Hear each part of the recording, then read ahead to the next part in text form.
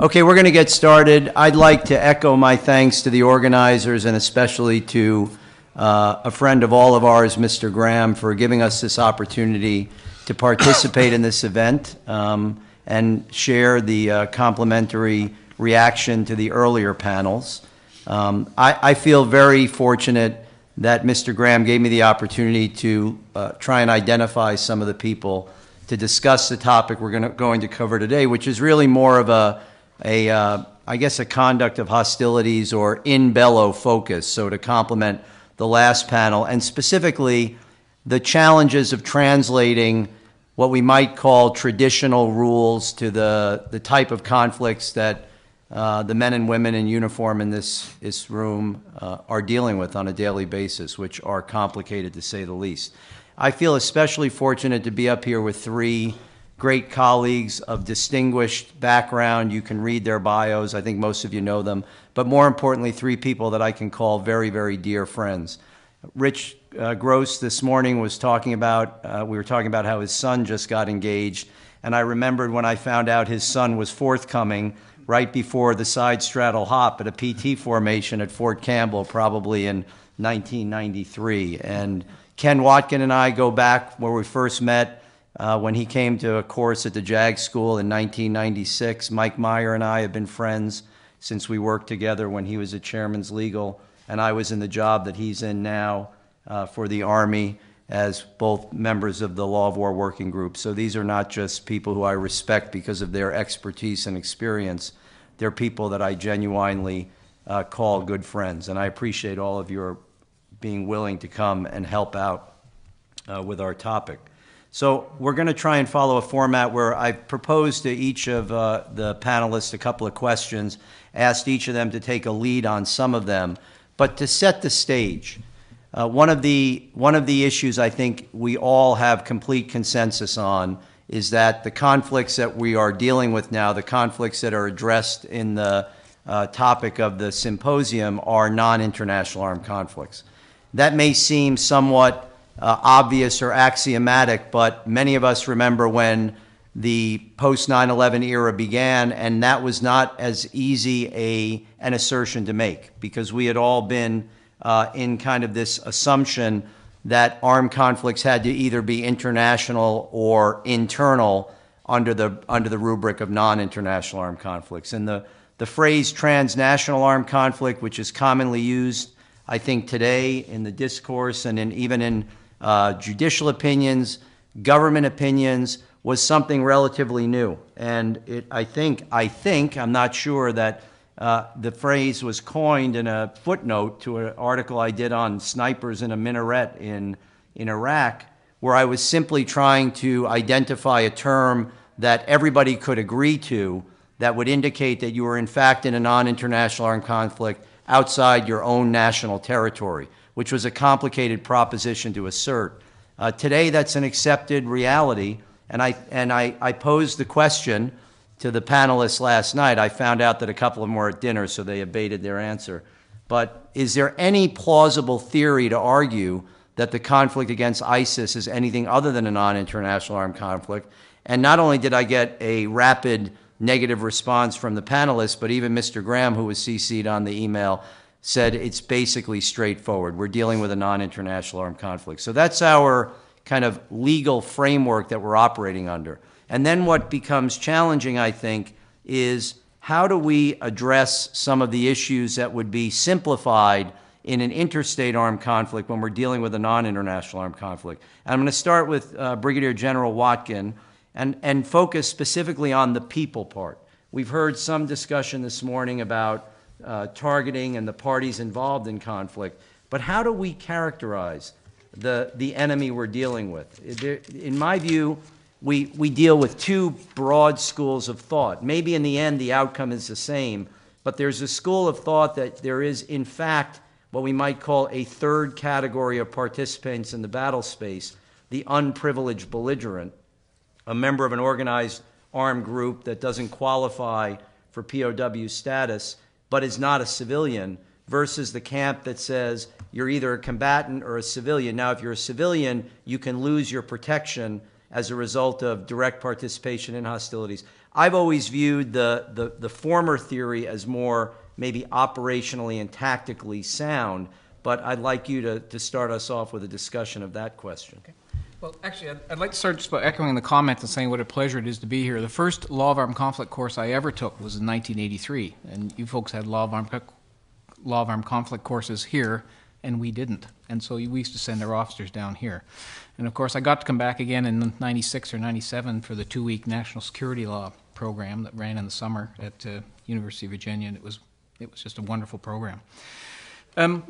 Another sort of thing to start with is David Graham sent out a reference to a Washington Post article talking about possible changes to rules of engagement.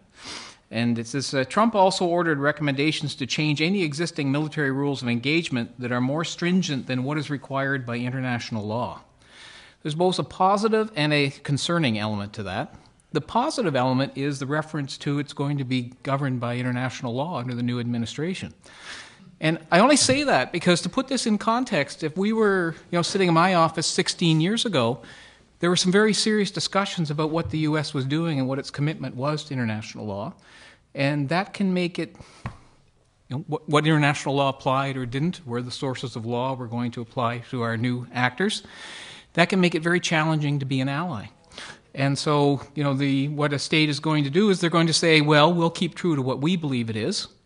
And quite frankly, the discussion we had in my office was it's a great democracy and it has a great Supreme Court and they will sort it out.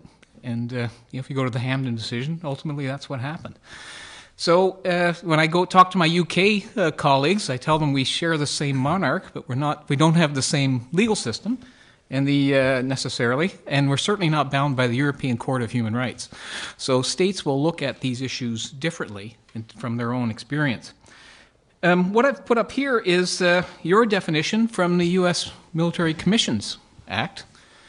And I guess the question I pose for you is, if you were an outside observer, what would you believe the U.S. view is to who is a valid target? Well, is this a definition of who a valid target is? And what does material support mean after the Holder decision in terms of the breadth of this? Of course, the U.S. Commissions Act is focused on detainees in trial, right? But the U.S. Commissions Act is also the only place I've been able to find that has a legislative basis for war sustaining, which is targeting the banks and the money depots and the oil producing facilities in Iraq. So for an outside observer, you could struggle a little bit to find out what the legal basis is of a state in terms of how broadly they're targeting. So on top of the whole issue of the international concerns about whether there is a right to strike outside hot battlefields or active battlefields, there's also the question of the concern of what the breadth is of who is a valid target. The broader you make a unprivileged belligerent as a target, the less chance you're going to have civilian casualties. The narrower that is, then you may have a broader number of civilian casualties. And Ryan Goodman, Gabor Rona, and Steve Pomper have been having an engagement in the last few days on just security, where this is one of the issues that's been raised in terms of a skepticism by some as to how many civilian casualties there are and how you define them. You can go to the military, your manual, Law of Armed Conflict manual, and it has a lot of great things in there in terms of general discussions. It's largely focused by the DPH study and a reaction to the ICRC DPH study, which many of us view as far too narrow. So it gives a broader view of who might fall within the definition, including things like same function that is performed in a regular armed forces, combat support, or combat service support function. Well, what does that mean for an armed group? How do you equate that in terms of a non-state actor? There is a lot of unknowns. What does material support mean here? And when you put it in practical terms, it wasn't so long ago, 2009, where there was a very serious discussion within NATO about targeting Taliban drug dealers in Afghanistan. And the question is whether Taliban drug dealers were unprivileged enemy belligerents. I think they would have been, arguably under this definition, but there was considerable pushback in terms of what the international community felt was the definition of an unprivileged belligerent, or whatever you want to call it. But you would concede that you cannot ipso facto extrapolate from the fact that they're using this as a detention standard that it is the definitive definition of who the enemy fighter is. Right. And so from my perspective, that's what it is. And I don't believe the targeting that's going on is that broadly framed. The question is, in the debate that is going on publicly over what is a lawful target and who are civilians that are being killed, where is the specificity being provided that would show that that's narrowed? Or where is there a public statement, even in the various U.S. documents, to say this is solely for the basis of trial under the U.S. Commissions Act and not a definition for targeting purposes? That targeting might be much narrower. Because this raises questions of who falls within the envelope. So one of the concerns I used to have in our armed forces when we were talking about targeting is people would talk about the Taliban. Well, my question is, no, it's the armed group that we're targeting. So is everyone in the Taliban a member of their armed group? Is everyone in Al-Shabaab a member of the armed group? And if you're the Islamic State and you're trying to pretend you're a state or operate like a state, you're inviting engineers, you're inviting financiers in, you're trying to run a government, is everyone that works for the Islamic State a valid target?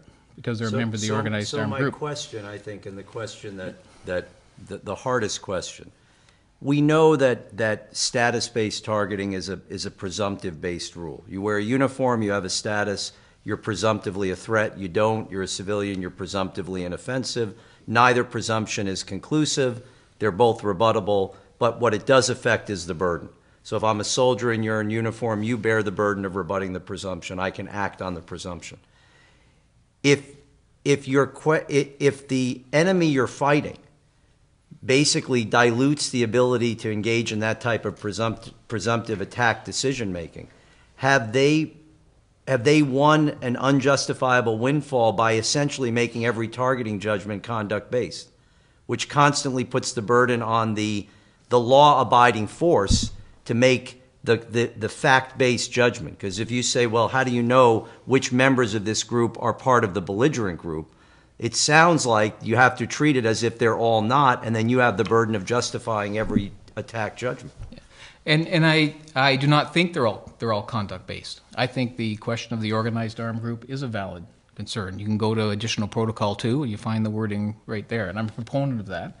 I've certainly the combat function test I was an early proponent of that term, which got picked up by the Israeli Supreme Court, which worked its way into the DPH study that was narrowed with continuous combat function.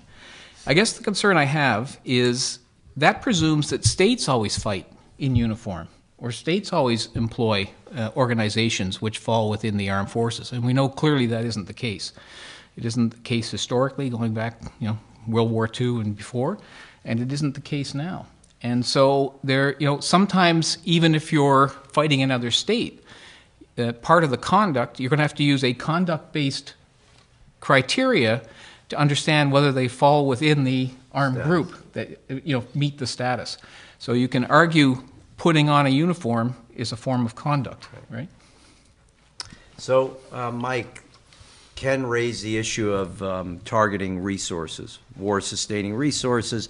It was brought up a couple of times today, attacking money, and the whole discussion of whether money, when you're dealing with a non-state group, should be treated differently than you're dealing with a group that is subject to IEPA or OFAC or something like that. And I've asked you to give some thought to the U.S. approach to dealing with resources as a potential object of attack. Thanks, Jeff. And first, I'd like to join others and thank the organizers for inviting us down today. As the one panel member that's still part of the U.S. government, like others, I have to sort of give my disclaimer that, again, the views are mine alone. I think Carl Cheyne sort of explained this pretty well, that anything I say that's correct, the Department of Defense will be happy to jump on those, and anything that I say that the Department of Defense disagrees with, like the guys in Mission Impossible, I have been disavowed and I'm out there on my own. So that's my disclaimer. Colonel Pat Houston talked a little bit about the war-sustaining targeting that they're doing. Certainly, I agreed with the comment that he had this morning, is that I don't think the United States believes categorically that we can target, any cash revenue generating object just simply because of their nature. So I think you have to look back to whether, just simply the principle of distinction. Is it a civilian object or is it a military objective? And then you just look at the definition in this sort of the two parts. Does it by its nature, location, purpose, or use make an effective contribution to military action? So that's the first part. And I think in the case of ISIS and the petroleum aspect and then the bulk cash, I think that's where the distinction comes in, because it is making an effective contribution to the military action. ISIS doesn't have the ability to print its own money. It's not like the U.S. government where we do it. So it is a cash-based business, as Colonel Houston pointed out. And that money goes directly to paying its fighters. It goes directly to buying weapons. There is a effective contribution to that military action. And same thing with the oil. They're selling the oil specifically to raise funds for buying ammo, weapons, and other supplies for the fight. And then you get to the second part, whether the destruction offers a definite military advantage. And again, it goes to, you can't have sort of speculative or indirect sort of gains or indeterminate gains. You'd have to show that how it has the definite military advantage of taking this. And because it does rely on the petroleum and the cash, I think the view has been that it's not speculative or indeterminate. And when you can see that through the results of the targeting. Once the cash bulk sites were destroyed, they've had to reduce salaries to their fighters. Once you've taken out the petroleum exports, people refer to ISIS as the richest terrorist organization in the world. They were generating anywhere up to $1 billion a year with these things. And with the destruction, that has been cut in half or more. And so you can see that it's directly impacted how ISIS has been able to fight.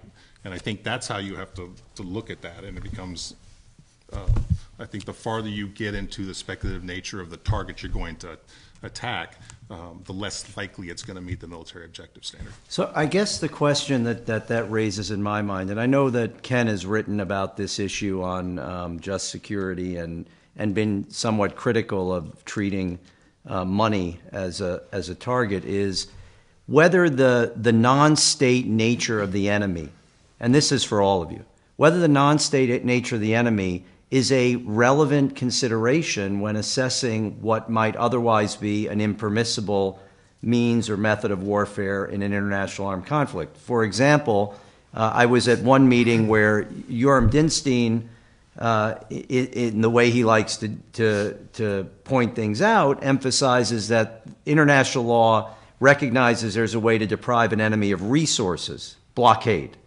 right? But then the question becomes, when you're dealing with an enemy, as the colonel said this morning, that's not amenable to things like asset forfeiture, freezing of assets, financial controls, blockades, so forth, does that justifiably expand the scope of what then becomes a permissible military objective because of the effect that you need to produce on the enemy? Anybody? Well, one of the things it does is from a practical standpoint, it makes it harder to distinguish. And so, for example, if we had someone moving large amounts of cash, they might be a U.S. Treasury employee, a little bit of a bizarre hypothetical, and they'd be in a civilian truck, and they're clearly not a combatant because we distinguish. We might have, on the other hand, a finance officer in a military uniform with a military vehicle moving military cash, and so it's very easy to distinguish there, and we do that. We have military officers and NCOs in combat zones moving large amounts of cash around. They're combatants. They're lawful targets, and they know that. And so we obviously protect them. And so the enemy, on the other hand, doesn't have that distinction. They don't have a Department of Treasury, is easily distinguishable. And so it makes it harder to say, okay, that's clearly a civilian arm of ISIS doing civilian things. Whereas it would be very easy with us to be able to distinguish between the two. And that, as a practical matter. How do you react to the slippery slope concern that Ken raises, which is, well, then why isn't the poppy field in Afghanistan a lawful The military? last refuge of the academic, Right. the slippery slope. We all know that phrase. Yeah.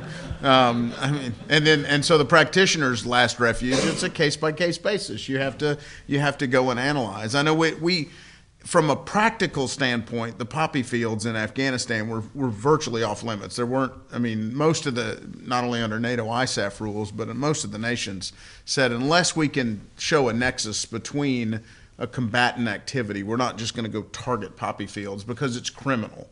And most of the nations, to include us, were pretty clear that there was a good separation between criminal activity and combatant activity. But it does get a little murky when the Taliban's running that and using that to directly finance their operations. I'll give you that.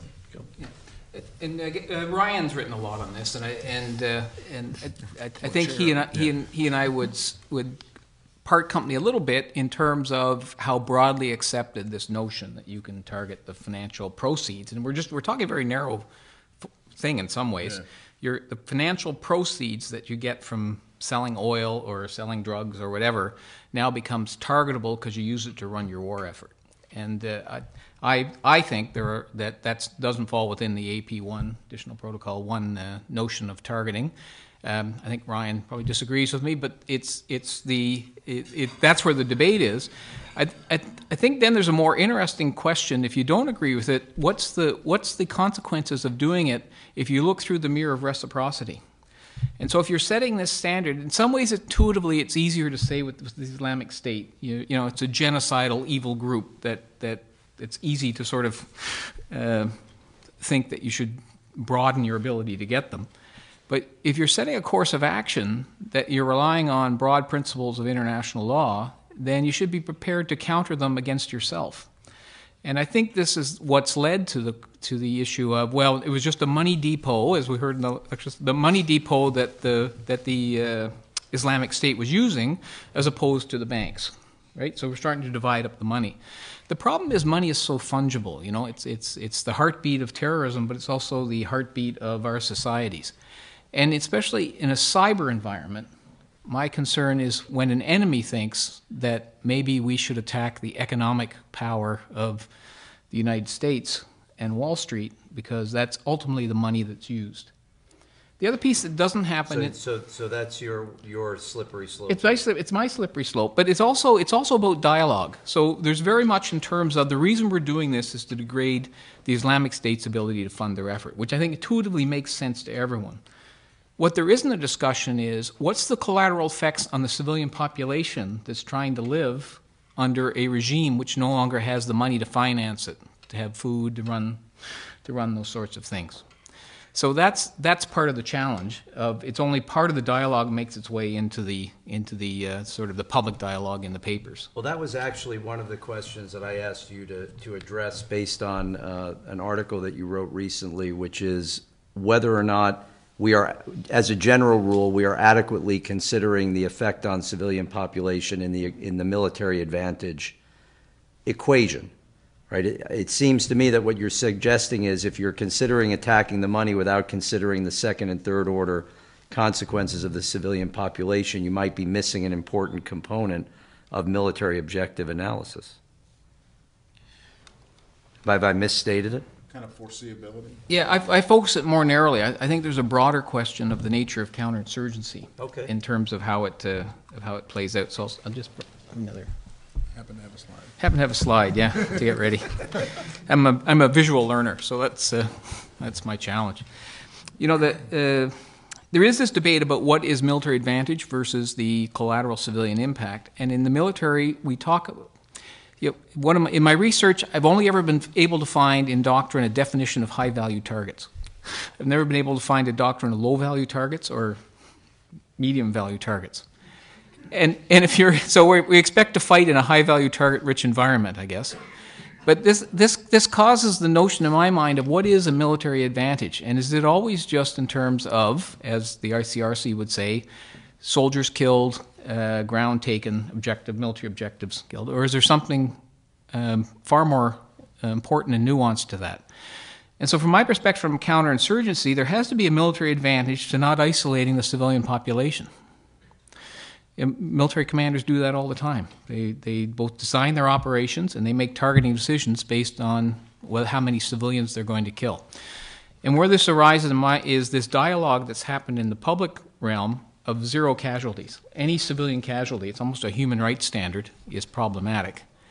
But I think there's a strong argument that legally in a counterinsurgency environment, there's a narrower acceptance of proportionality at law. And this gets to the debate of, is the decision to scale back our operations and targeting a requirement at law or a requirement of policy? And when you talk to most state legal advisors, they will say, well, that's a policy decision. But it's almost framed in terms of what we know the law. Do we know what the law is in terms of this scope?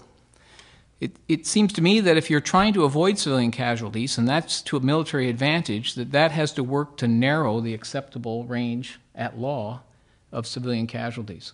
So I go to the targeted killing case, which introduced this notion of a zone of proportionality that's framed by weighing these two things. And within this zone, you find the point of what might be excessive or not. And so theoretically, on what construct? Is there a very broad zone where you will accept there's more casualties are allowed? Is it the shoot down of an aircraft over North America? And on what, at law, is that a legal question of what's acceptable? It seems to me it is. If you can accept a large number of casualties, at law, under what circumstances will you only accept a narrow number of casualties, and what are the factors that come to play?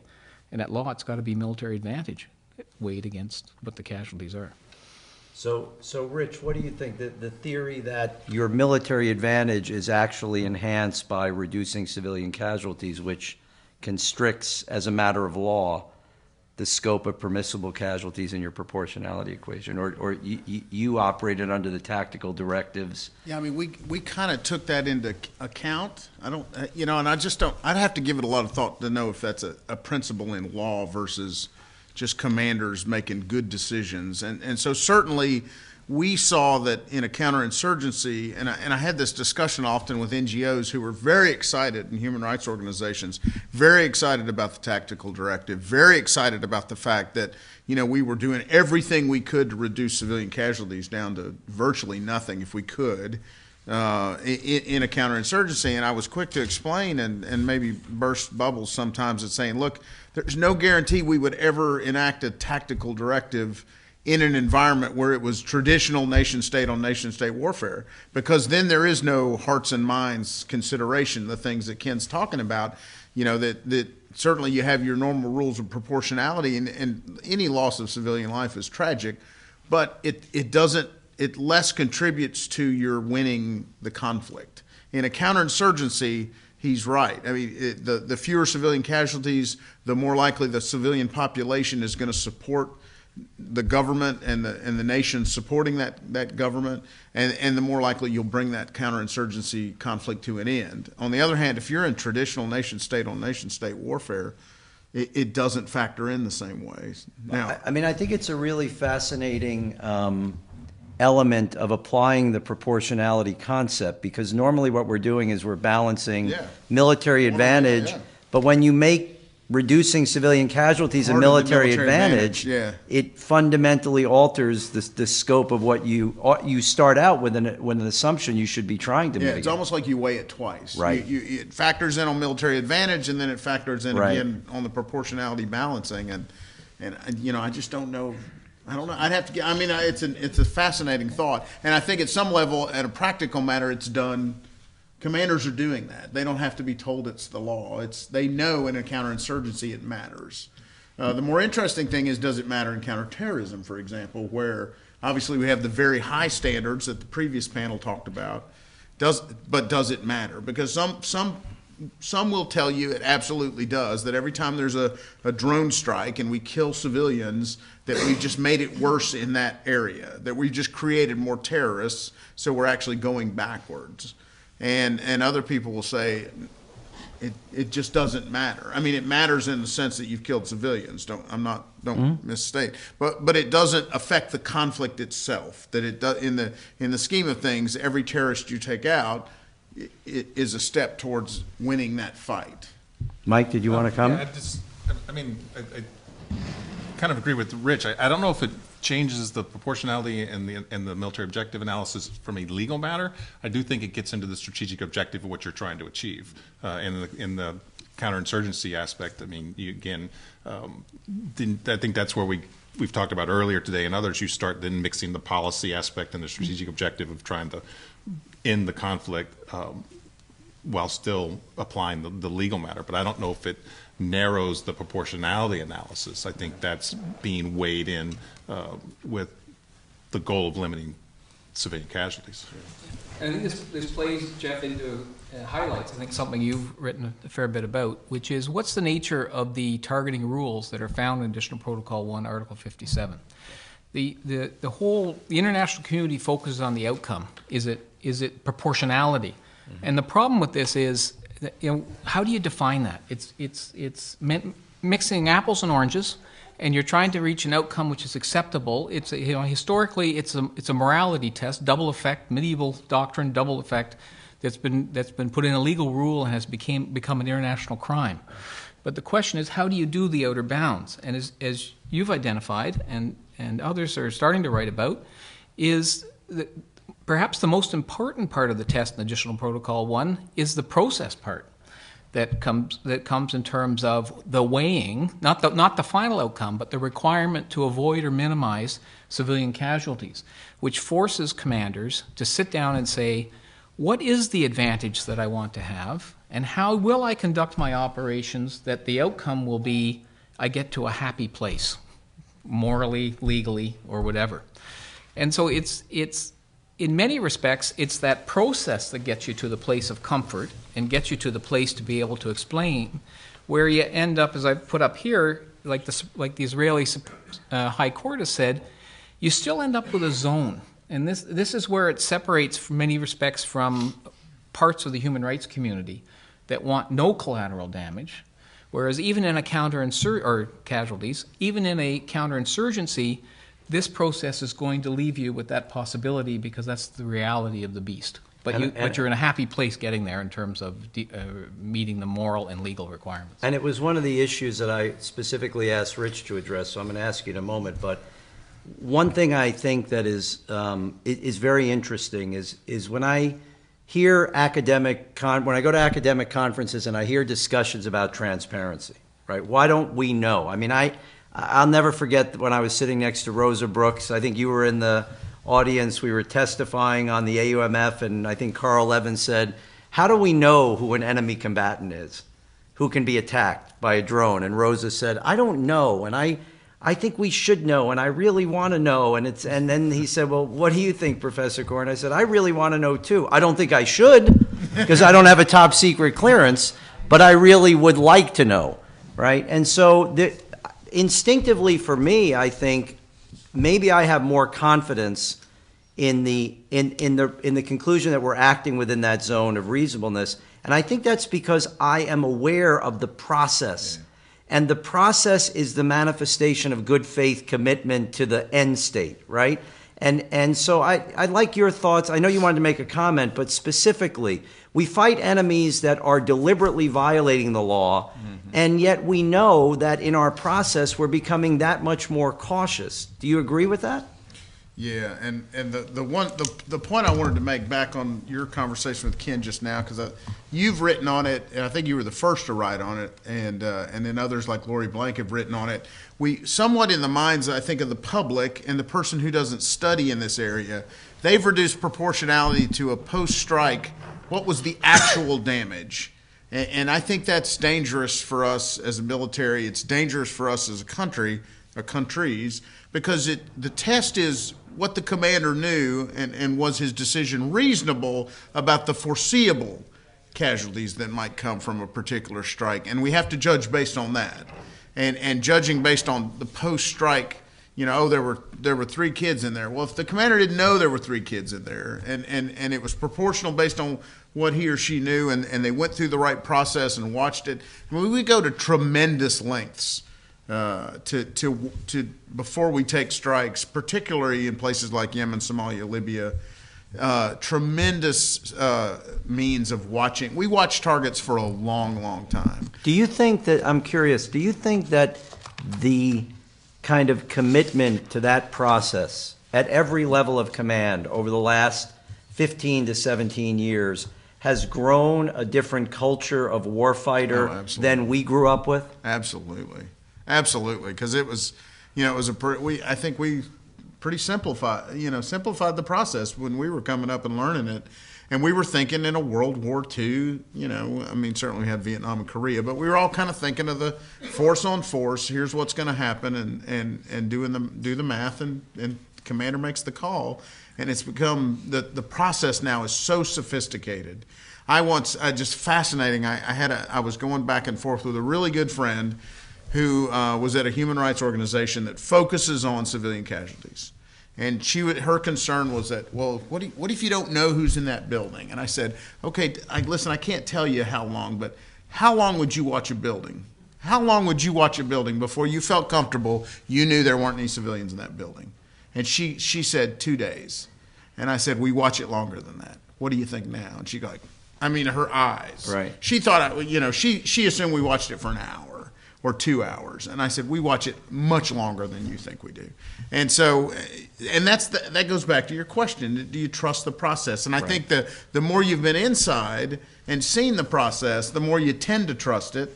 And I could be wrong, but I think if you've seen it and lived through it, you know how much deliberation there is, how much oversight there is, how many people are involved in those decisions, and so forth. And I do think that one of the effects that we've not fully grasped is that this emphasis on process and precautions and maybe a more conservative view to the use of combat power is cultivating a different culture within the military itself. The commanders that are going to be taking over in the next 10 to 15 to 20 years have a different understanding. I think it's positive, because what I think it does is it reinforces that balance between humanity and necessity that we know is at the core. Yeah. Yeah, I think there's a broader question here, though, and that's these rules may seem new or new culture.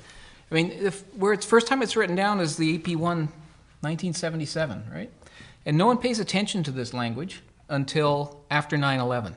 But it's not just 9/11. There's also a technological piece to it. So in the intervening time, you've had the beginning of precision-guided missiles. You've got drones.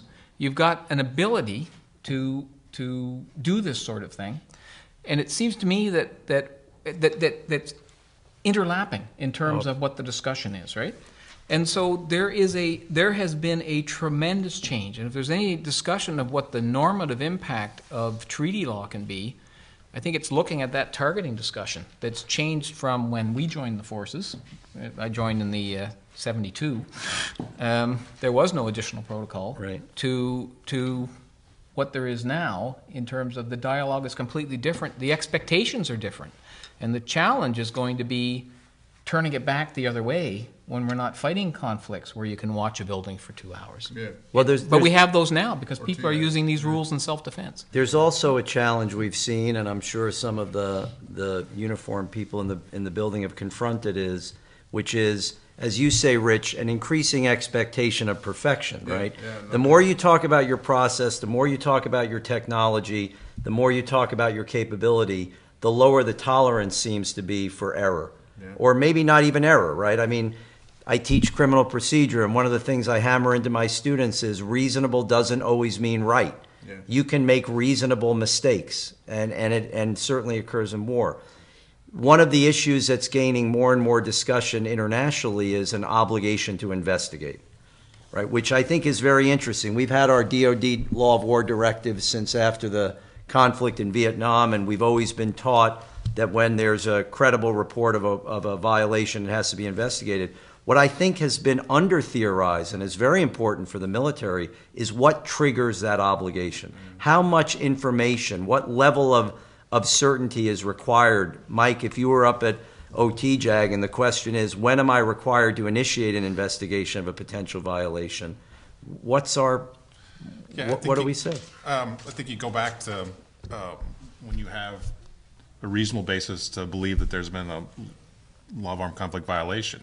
So that's what we put out in 2311, the DoD directive. But I'm not going to let you. You know what I'm coming back at you with, right? What makes a basis reasonable? Well, then that's the question. I mean, where do you get the information from? I mean, it's I think Rich probably lived through this when he was in Afghanistan. I mean, who's giving you the information, and do you have an obligation to go back and take every piece of information that someone gives you? Is that credible? Is there a chilling effect to over-investigation? Yeah, I think there would be. Yes, there is. And I think it goes back to sort of Ken's point and your point earlier is we seem to be getting to where it's almost the zero defect. I mean, you have to be right all the time. It goes back to sort of the way people view these investigations is if somebody mistakenly dies, somebody has to pay.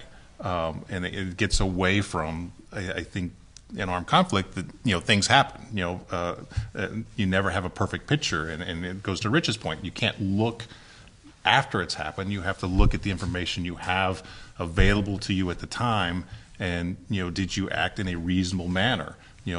Things happen in war, and bad things happen. So it's never going to be perfect. There is a point. There is an interesting point though, where there's a chilling effect until you get to a point where you investigate so much that it's routine, and that has its own consequences. We were the point where just about any civilian casualty, even if on face value it looked completely lawful, no question about the ROE, we'd still investigate it, and then typically follow up with some kind of salation or something. That was just kind of where the atmosphere had gone. That's the culture. So going back to your comment about the concern over effects-based judgment of military operations, right?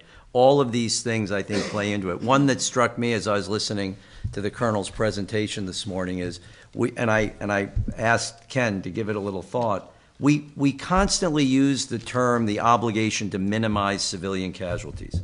That unsurprising, it's in the text of Article 57. In the stuff I've been writing, I try and redefine it as mitigation effort, right?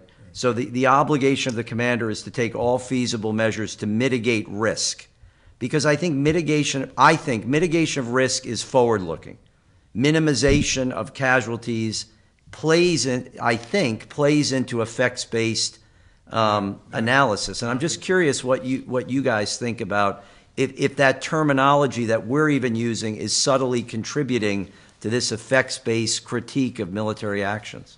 Yeah, I think it might actually, and that's a good. I hadn't thought about that, but mitigate is certainly a little less.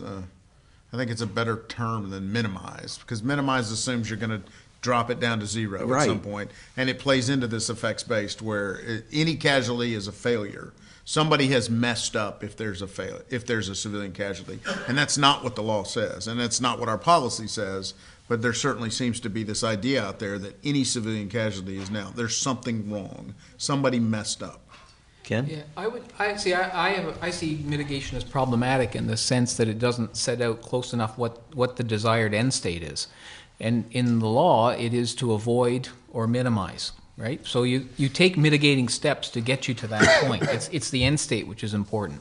I guess I would put the test this way. Does anyone see a scenario where, applying the targeting rules, there is a potential military objective which is not worth hitting because it might kill one civilian? Sure. The answer to me is sure. Right? So, but that isn't normally the discussion. Well, you would say, I won't hit it today, or I'll hit the target somewhere else. So you do have to consider the avoiding or minimizing, regardless of how you're mitigating. Is just explaining what you're doing to get to the end state. To me, See, I see it a little bit differently. In my mind, the value of emphasizing risk mitigation is there are objective measures you take to reduce the risk before you make that ultimate proportionality judgment.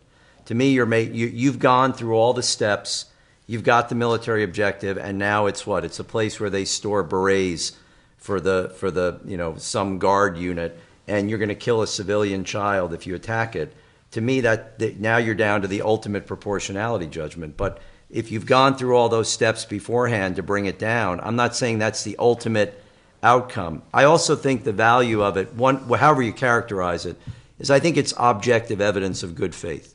And I think one of the things we have failed to emphasize in our own, I don't want to use the word marketing, but our own demonstration of our commitment to humanitarian principles in the conduct of counterterrorism or counterinsurgency operations is that behind the scenes we're doing all these things in many ways to offset the risk that the enemy is exacerbating because of its own illicit tactics. So you have this irony. Earlier I asked the question, does the nature of your enemy potentially expand the scope of a lawful military objective? I think it cuts both ways. I think the nature of your enemy can actually push more obligation on you to mitigate civilian risk than you might otherwise have if you had a law-compliant enemy, because every attack you conduct, your expectation is they want you to create civilian casualties, right? Yeah, I mean, in fact, we saw, one of the things, and we were talking about this at lunch, we published our standard that there was near certainty that no non-combatants would be present. And we published that, and we spoke about it, and it's in speeches for our counterterrorism strikes outside of Iraq, Afghanistan, and Syria. And by publishing that, I mean, my first thought was, okay, now that we've published that standard, if I'm a terrorist, what am I going to do? I'm going to force a woman to sit in the front seat next to me, and I'm going to have kids in the back seat. Everywhere I go, I'm going to make sure, because we have this no women and children, which is not the legal standard, but that's where folks leap. And so if I were a terrorist, I would drive around in a car with as many civilians as I could put in there, because we've published a standard that says that's no longer a lawful target. Right. And there's a danger there that we've made it harder on ourselves, and so we at some point we start to look for other ways to get at that individual. And I think in some cases we'd be better off probably not publishing standards like that are so high and so hard to meet. I'm stunned that we don't see more of the Al Qaeda and ISIS leaders driving around with folks in the car with them. So that leads me to one of the wild cards I told you I might throw at you. We know from the report that the article that Dave sent us, you mentioned that the president has suggested that maybe the rules of engagement will simply be comply with the law of armed conflict. Mainly for my American colleagues, do you think the president is legally bound by customary international law? Because if we're talking about NIAC, and we're talking about all these efforts we make as precautionary measures, that's not a treaty obligation, to my knowledge. I mean, I don't see it in Protocol 2, even if you wanted to argue that we're bound to the object and purpose of the treaty because we signed it, and it's certainly not in Common Article 3. We would all probably agree it's a customary international law extension of law that was created for IAC. Is he bound by that? And if you don't want to answer, you can tell me it. Yeah, you might. Yeah, I would point out that Jeff gave us this question like 30 minutes before we started. So I think you would like to say yes, but I think you go back and look at the Supremacy Clause, and I think people are all over the place about whether, on customary international law, is the president bound by that. I think that also the other discussion comes in, kind of what I think Deborah and others were talking about, is when you say customary international law, do we believe it's customary international law? I mean, has it risen to the level of customary international law? It goes to the article. I mean, you can look at Article 75, what we put out a couple years ago, where we said we were going to apply this out of a sense of legal obligation, which indicates that we think at some point it will become customary international law, but we weren't saying at the time that it has achieved that status. So, I mean... I think most of us thought that debate was put to rest a little bit, right? The post 9/11 debate of whether you're bound by custom. I just wonder if some of that could get resurrected again, and then where are we? Well, the hard part is, unlike a law that says you will drive 25 miles an hour or less in this area, that's pretty black and white. We know what that says. With customary international law, the president at some level says, I don't think that's the law. I've checked with my advisors, and I disagree that that's customary international law. And so the real problem is, I think he would say, "Oh, I'm absolutely bound by." Well, I don't know what this president would say, but let's. And I'm not making a political statement there. I'm just saying, let's assume he said, "Absolutely, I'm bound by customary international law. I just don't think that's customary international law in that case." And that's really where the problem is going to be, is defining what that is. Okay. Yeah. But Jeff, go ahead. An example, I think I think before he was elected, I think he said something about, we'll go after, targeting families and other things Right. like that.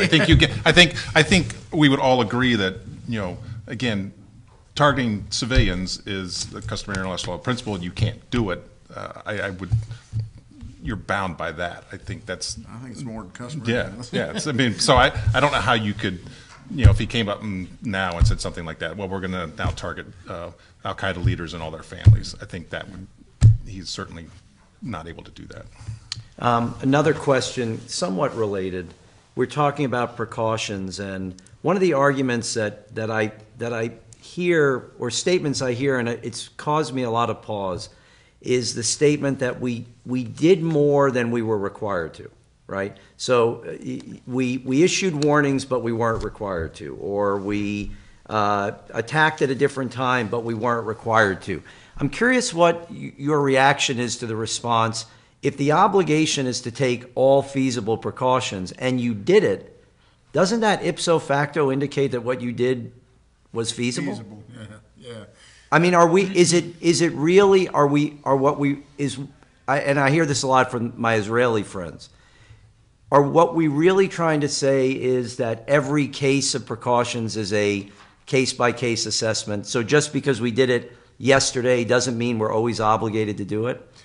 Yeah, I mean, if I had to guess, I would say that part of it is kind of reserving that right to do that case-by-case analysis.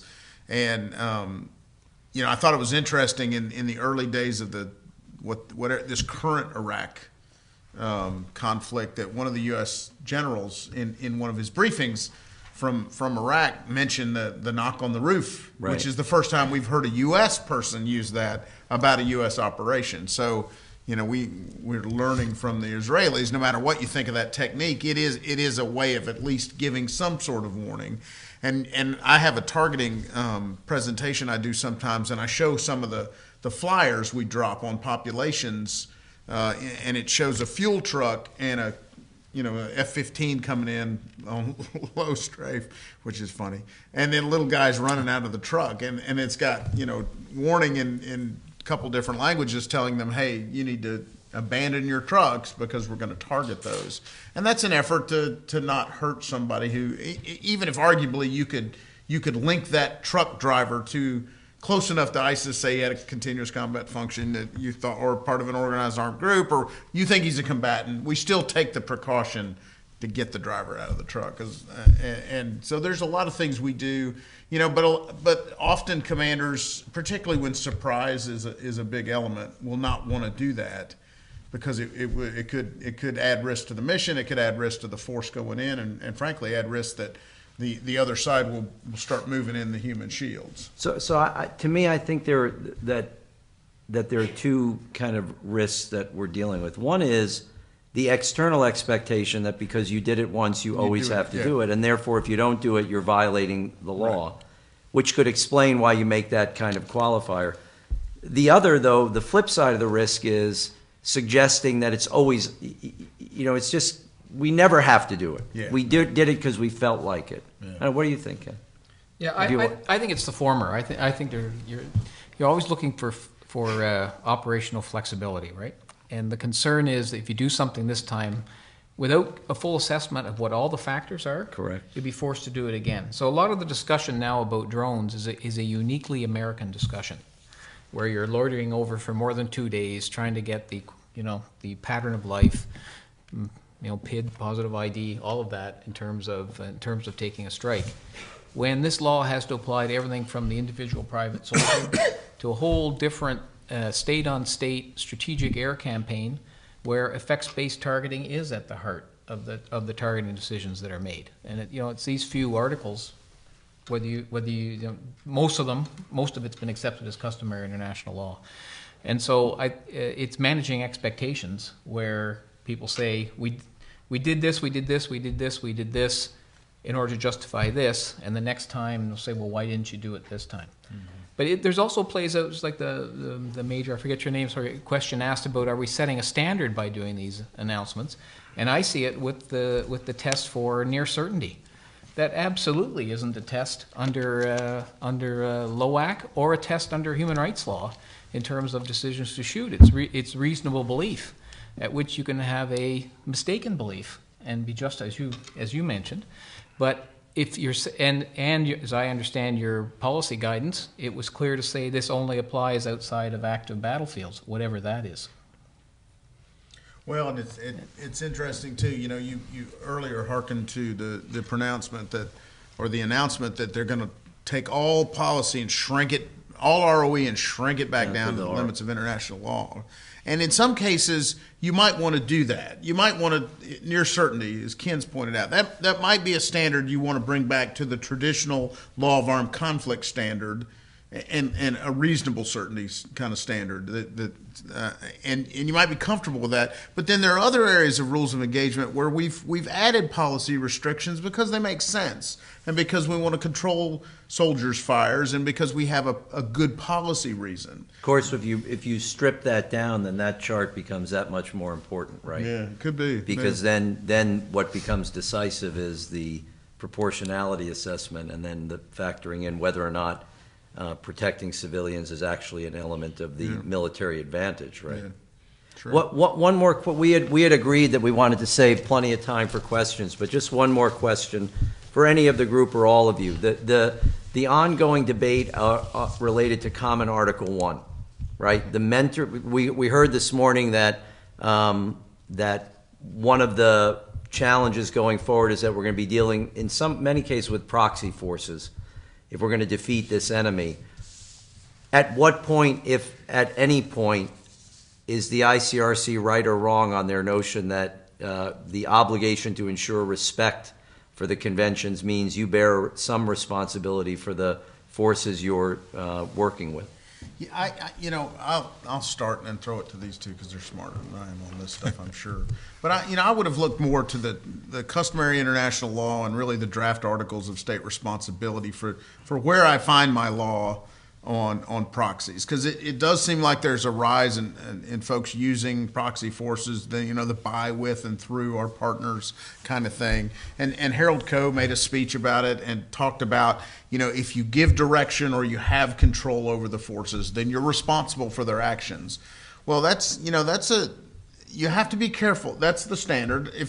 Let's for argument's sake, let's say that's the standard. Then you have to be really careful. There's a line at which you have to decide, how far am I going to go with these proxies?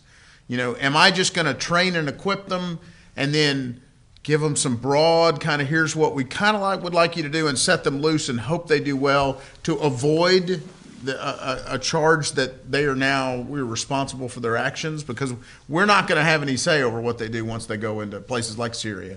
As we were training the insurgent forces to go in there, we were going to lose a lot of control. So the question is, how much do you do? Do you deliberately avoid that, or do you just go ahead and take ownership of it and direction and control? And then then it's a constant responsibility to make sure they're doing the right thing, and that adds a lot. Now we tried to do a good balance, I think, with giving them extensive training on law of armed conflict, on human rights, on detention. Even though we didn't know what they do to detain, they're out in the middle of nowhere with no facilities. But giving them that training, but not giving them the direction and the command and the control, so that they wouldn't be our forces. That's not always going to work. It's sometimes you need that direction and control over proxy forces, and then you have to come up with a new strategy and new controls and measures and other things you're going to do. I think it depends the nature of the group you're aligned with and what your role is. So, you could have a compound in Africa where it's a local security force that's licensed by the government to do this kind of stuff. It seems to me there's a much heavier local government connection where you're reporting what went on if you see something that's out of kilter. So the difference to be you're engaging and training a local force to protect your compound in Afghanistan, and you're responsible for them. And sort of in that range, you can have a whole wide sort of types of forces. So our forces definitely had we called them POMLETs, police operational mentoring liaison teams, and OMLETs with the Afghan National Army, and these were advisors basically that were but there was a heavy reporting requirement. They weren't in command. They weren't, but if they saw something wrong, they were definitely required to report it and make sure if it was in their capacity to stop it and bring it to the attention of the Afghan commander or the Afghan police commander. And I think a number of nations dealt with the question of abuse of Afghan boys, where you weren't aligned with the force at all, but this was happening in the compound next to you. And what was your requirement to deal with that? So I think it's wide-ranging. What you can't do is close your eyes to it. Sure. That's the... But I mean, Mike? Yeah, I just want to sort of raise another example, and then a plug for one of my former colleagues at the State Department, Brian Finucane, who wrote a really good article, I think, on sort of the state responsibility and what your obligations are. And I think we were really looking more at, the training and equip stuff that we were doing with Saudi Arabia and their fight in Yemen and their ability or lack thereof to hit targets that they should be hitting, and hitting hospitals and hitting other stuff. And Brian's article points out, when is it incompetence and when is it they just don't care? And you've got to walk, I think, that fine line when you're working with them to make sure that you at some point you are going to be responsible for that. So you got to. Or not, but, right? So you got to figure out how to balance that, so you don't become part of the conflict and you don't become legally responsible for what your allies are doing. So I don't go as far as what the ICRC. Yeah, I mean, it seems almost unrealistic to me that there's an expectation that if you provide resources to an ally or a proxy, then somehow you bear a responsibility to make an effort to make sure they're using them. Well, I mean, you have that obligation if you look at the Arms Trade Treaty. I mean, which one of the articles talks about if you are prohibited from transferring or selling weapons to someone that are going to use those to commit war violations. And again, it's direct knowledge, and which is a very high bar. But I mean, that's what we I helped write that. So I mean, we specifically kept it at direct knowledge. But you run the risk of. Well, let's do some Q&A. Well, one thing I did want I'm sorry, let's not. Harold Coe was careful to say general support of a proxy does not raise the obligation. So he direct control and direction and control, yes. General support, no. Well, look, I've always thought there's also an equity issue, right? If you don't have the disciplinary authority over the group, then imputing liability to you for something you can't prevent seems awfully inequitable to me. And in most of those cases, we'll never have that authority. No, and nor will the local or regional military officer who's working with them. I mean, he doesn't have the authority to say, if you don't stop this, the United States is going to cut off all aid to you. Yeah. Right? Yeah, so exactly. Reporting it, yes, but I think there has to be a rational limit on what could be expected. That makes sense. Questions? Jeff, you got one?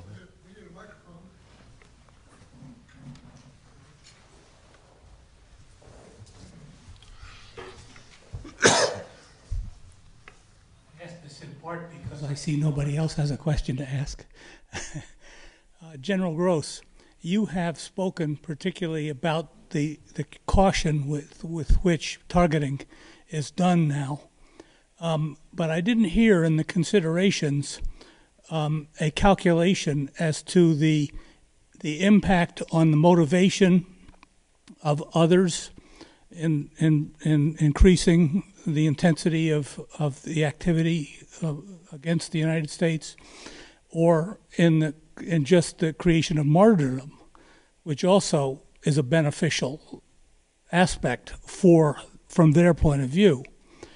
And if those would be considerations, would you ever think of considering trying to immobilize and arrest targets in order to either bring them to trial in country or to maybe even deliver them to the International Criminal Court for war crimes? No, it's a great questions, great points. So first of all, I think commanders do consider, depending on the type of conflict and the situation, they take those matters into consideration. So the tactical directive I spoke of in Afghanistan, we very much knew that General McChrystal used to call it insurgent math. You kill 2 people, you may have created 10 more insurgents. I mean, it's not a 1-for-1. And so you have to consider your actions and what it's going to do. And I've heard, the martyrdom thing. I think certainly they considered that with the bin Laden raid, from my understanding, and I wasn't involved in the planning of that, so I can't say for certain. But, from some of the news articles you read, they certainly considered, is he going to be a martyr? Is that going to make things worse, et cetera? So I think folks do consider those kind of things. And then your question was, remind me the second half of your question, I'm sorry. Would you try to immobilize? Oh, absolutely. Yeah, the capture versus kill question. So certainly that's an important question. From the PPG, for example, that we've spoken on, one of the standards in there is you have to find that capture is not feasible. That's a policy standard that is in the PPG for those types of operations. And so commanders proposing targets under the PPG in Somalia or Yemen or Libya or anywhere else would have to go through that and show that capture was or was not feasible. And then often you do try to find ways to roll folks up and detain them. There are a lot of good operational reasons, frankly, for detaining someone, to include, the intelligence gain, the ability for criminal trials, and so forth. So it's a consideration. It's certainly taken into account, I think, when it is feasible, when it can be done. Ken? Yeah, it's back to writ large over the 9 years that I was involved with the post 9/11 conflict.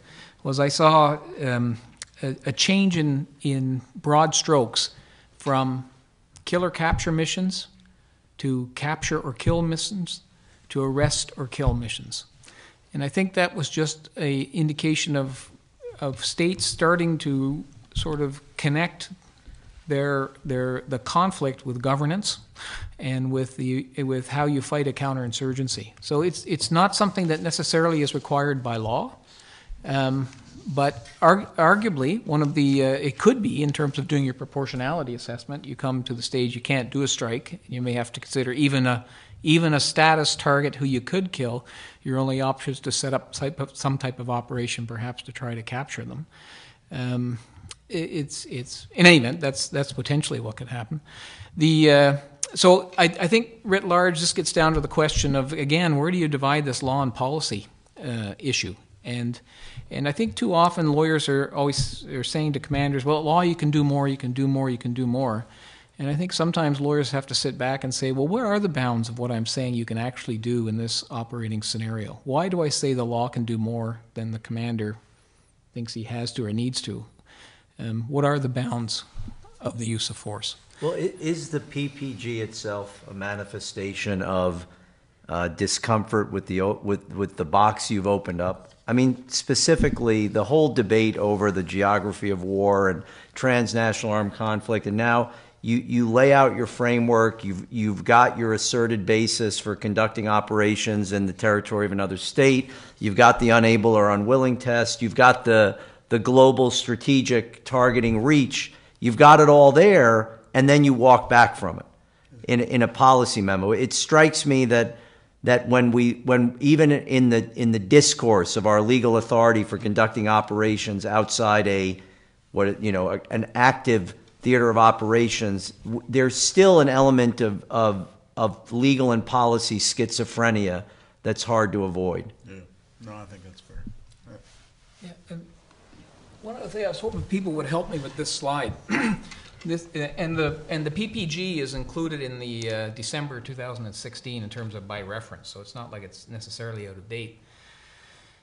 I'm hearing a lot of consensus on an American position being that unwilling and unable, but when I read the legal discussions that have got you there, I don't see this consensus necessarily in the legal community or certainly not in the broader international community. So we've talked about consent. There are a number of international lawyers that believe you can't do this at all because you can't use self-defense against states because they're just criminal gangs, because it violates state sovereignty, a whole bunch of reasons. And the unwilling and unable test, when it was first sort of floated as part of the drone strikes, was attached to the notion of these people are involved in an ongoing armed conflict. Right. They're in the AUMF. And we're going to take the analogy of neutrality law to say that if the So it wasn't even a self-defense-based notion of unwilling or unable. It was a neutrality-based notion of unwilling or unable, that we can strike them because the state won't, right? And there's a long history of unwilling or unable. I mean, you can go back to D.W. Ballot in 1958, where he refers to it in Defense of Nationals, right? So this is a different notion of unwilling and unable. And then you had, and I go back to my first comment about some question about what law applied, you had Ken Anderson's naked self-defense, which is a theory he developed because he was concerned that the administration of the time wasn't going to apply international law. And it was, as I read it, fundamentally a policy application of LOAC. And then you have Jordan... In the execution. In the execution, right? But this raises a bigger question, too, of what law applies to when you take an act of self-defense. And you're highlighted. And I highlighted the third one. So you've got Jordan Poust had a robust self-defense, and he said the international community sets the bar too high for armed conflict, so we're going to apply a law under Article 51 that's basically incorporating IHL principles into it, right? So we're gap filling. And on top of that, you have in the U.S., as you folks in the uniform know, a policy that says we apply the law of armed conflict to all international operations, right? Whether they're an armed conflict or not. And the question is, that law, how do you do that? But one more just to go on. And then you've got the question of in-country self-defense. So you put states in country, and certainly in Yemen and in Somalia, there have been arguments that it's almost like an advance to contact, and then it looks like the group's threatening you, so you justify your argument on self-defense. That's how it's played in the papers. I'm certain that's not how it happens on the ground. So my question is, in this, if we go back to the first one, looks like an armed conflict where it's a belligerent party. The second one looks like the individual who takes a direct part in hostilities. Those are armed conflict words. When a strike takes place outside an area of active hostilities that's not in relation to an armed conflict, so it's not a person taking a direct part in hostilities or a person who's a party to an armed conflict, what is the law that governs the strike in terms of its execution? Right. And does that law allow for collateral damage?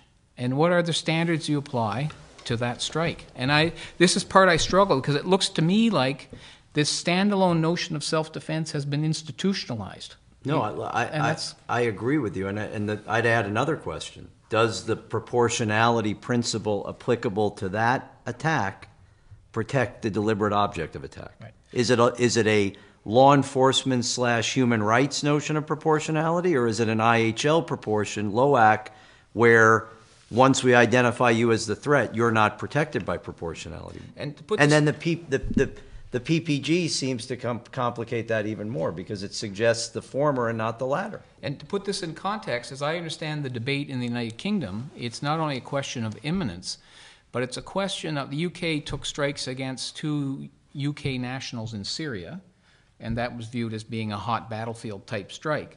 But the debate that's been going on in the UK Parliament and elsewhere has been, if the UK is involved in providing intelligence to the U.S. forces that are carrying out drone strikes elsewhere, if they're a party to the strike, what's the legal basis for that if they take the view that that's not an armed conflict in Yemen? Correct. Right? And can you, and this is what their argument is, does human rights law apply to that strike? So that you would be bound by a law enforcement type notion. And so if human rights law applies, can you use a drone strike in any event? Under what circumstances? So the debates sort of that come out of the PPG, I think, there's a long way to go down the road yet before there's international consensus that the U.S. may be an outlier here. Doesn't that last phrase capture the individual who's been considered an imminent threat to the United States? Yes, but the question, and we've spoken about this, the question we both have when we read that is that might explain your legal authority for authorizing the operation. What rules regulate the execution of the operation? Is it LOAC rules, or is it human rights rules or norms, non-conflict norms, because you're not in the context of an armed conflict? Or once you make that decision to use military force to address that threat, have you ipso facto created an armed conflict. You and I have had this discussion. I think you have to read it with the argument that the United States. Can you make the microphone, sir, so we can get you in recording? Is that right? We have had this discussion, Jeff, and I think you have to read that last phrase. In other words, it's an act of national self-defense if the individual is deemed to be an imminent threat based on that very expanded definition of anticipatory self-defense. But I think you also have to assess it in the context of the argument that the United States makes that it's engaged in an ongoing global yet non-international armed conflict. Okay? So you have to read the two in conjunction with each other. There's your armed conflict, and that's where your law of armed conflict principles have to apply because you're engaged in this global NIAC. So I read it a little differently. The way I read it is that the first two prongs address what you're talking about. If it's an individual who's associated with one of the groups that we've determined we are engaged in an armed conflict with, Al-Qaeda, ISIS, affiliated forces, that seems to open the door for the possibility that it's an unaffiliated imminent threat, maybe a member of Hezbollah or Hamas that we've decided is plotting some action against the United States. That individual is not within the scope of the AUMF, and yet they represent an imminent threat, and so they fall within the targeting authority as action of what Ken Anderson would call naked or self-defense targeting. But I think that then raises the question in the execution of that operation. And we can say, well, we'll apply LOAC principles as a matter of policy. But as a matter of law, what is it? And what if you end up capturing that guy? What's his status after you capture him? Yeah, I just think it's a matter of interpretation. I can see where you're coming from, but I would link that last phrase with the NIAC and therefore the applicability of LOAC principles. And when I heard Harold Koh give that speech at the Naval War College where he used that language, the word that jumped out at me, sir, was the word or. If the highlighted provision began with and, I'd be right with you. But why does it say or? It's distinguishing it from the first two categories, is it not? Yeah, it does. My question is, if it's all in the context of an armed conflict, why do you need the third one at all? Yeah. And so to me, this is one of the challenges, and it gets to the heart of the notion of what we would call pop-up armed conflicts. In other words, it's the beginning of the armed conflict. So it's outside the Tadich criteria, where it's prolonged, violent, organized armed group. In other words, we're September 10th, 2001, early morning 2011, or September 11th. At what point did the armed conflict with Al-Qaeda begin? And did it only begin, as some international lawyers would say, when the troops went into Afghanistan? Or did it begin when the armed attack started on the United States? Or would it have begun if we had identified that armed attack coming and taken action to stop it? Right. And I just think it's a manifestation of, it's almost like the unintended consequences of an expanded notion of armed conflict is that then you're struggling to kind of put, you've almost gotten more than you bargained for, and you're looking for ways to put limits on it. And which is interesting to me, because if you get a different administration that doesn't want to put the limits on it, then the question becomes, what are the actual international law limits? I guess my final comment, Jeff, would be that I think you're reading too much into or. Okay. Any other questions? Deborah and Professor Turner.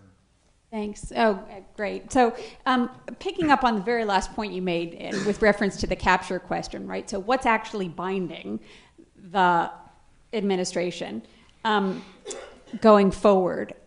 And more specifically, what, if any, international law requirements are there for process for detainees that we pick up in the context of our global or transnational, non-international armed conflict?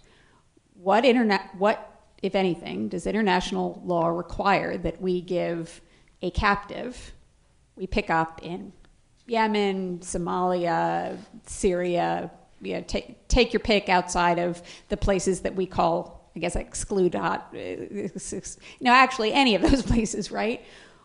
What, if any, international law constraints do we have to give that guy an Article 5 hearing, something like an Article 5 or Well, I mean, I think that's kind of why I asked, I threw that question out about customary international law, because what we know I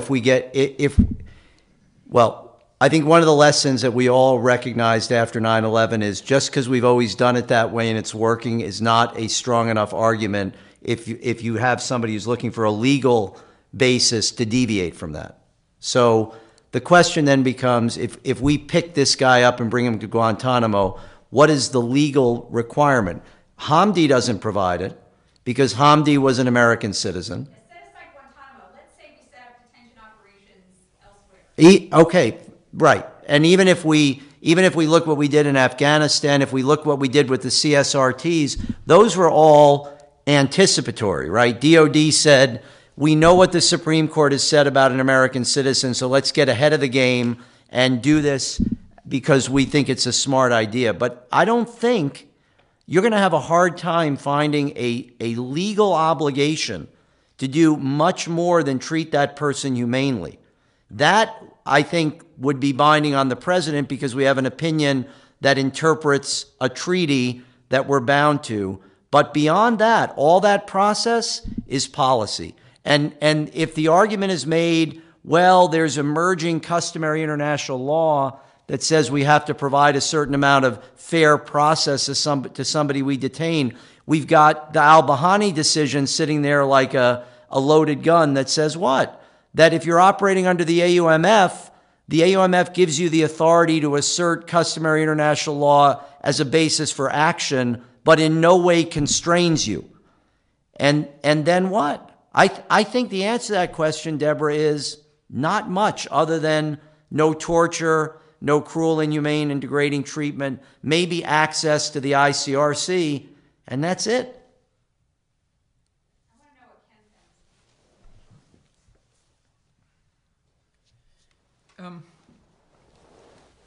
What law governs the treatment of detainees? Process. Process? Binding requirement that we give these guys anything but not torture them, not torture them. Well, I'm an additional Protocol 1 country that would view Article 75 as customary international law, which incorporates all the human rights you would need in order to properly treat them. Right, as you do as well. And you know, that's truly been one of the advances that's come out of all this. First started with Secretary of State Clinton's discussion, but there's been a lot of DOD manuals that have recognized that, including an acknowledgement by Harold Coe that it's probably reached customary international law status. I would so just that's where I would come at it. You know, separate from the why in your right mind would you not do it is a separate issue altogether. I would just for a bunch of levels. And I know it's just a circuit court opinion, but an en banc opinion from the D.C. Circuit in the absence of anything else from the Supreme Court has some weight.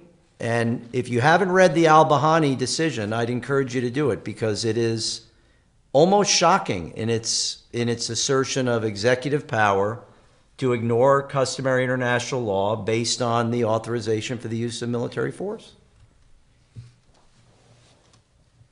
Bob? Hesitate to raise this, but Rich mentioned the Bin Laden raid. And there was a book called No Easy Day that came out by a SEAL who claims that he followed the lead SEAL into the room. The lead SEAL shot Bin Laden in the head. When the author entered the room, Bin Laden is on the floor, quivering in death throes, and he put a round in him. And my question is, was that not a war crime? I mean, I helped a defense lawyer on a case out of Iraq where a captain did what I guess we would call a mercy killing. And he was convicted by a court-martial.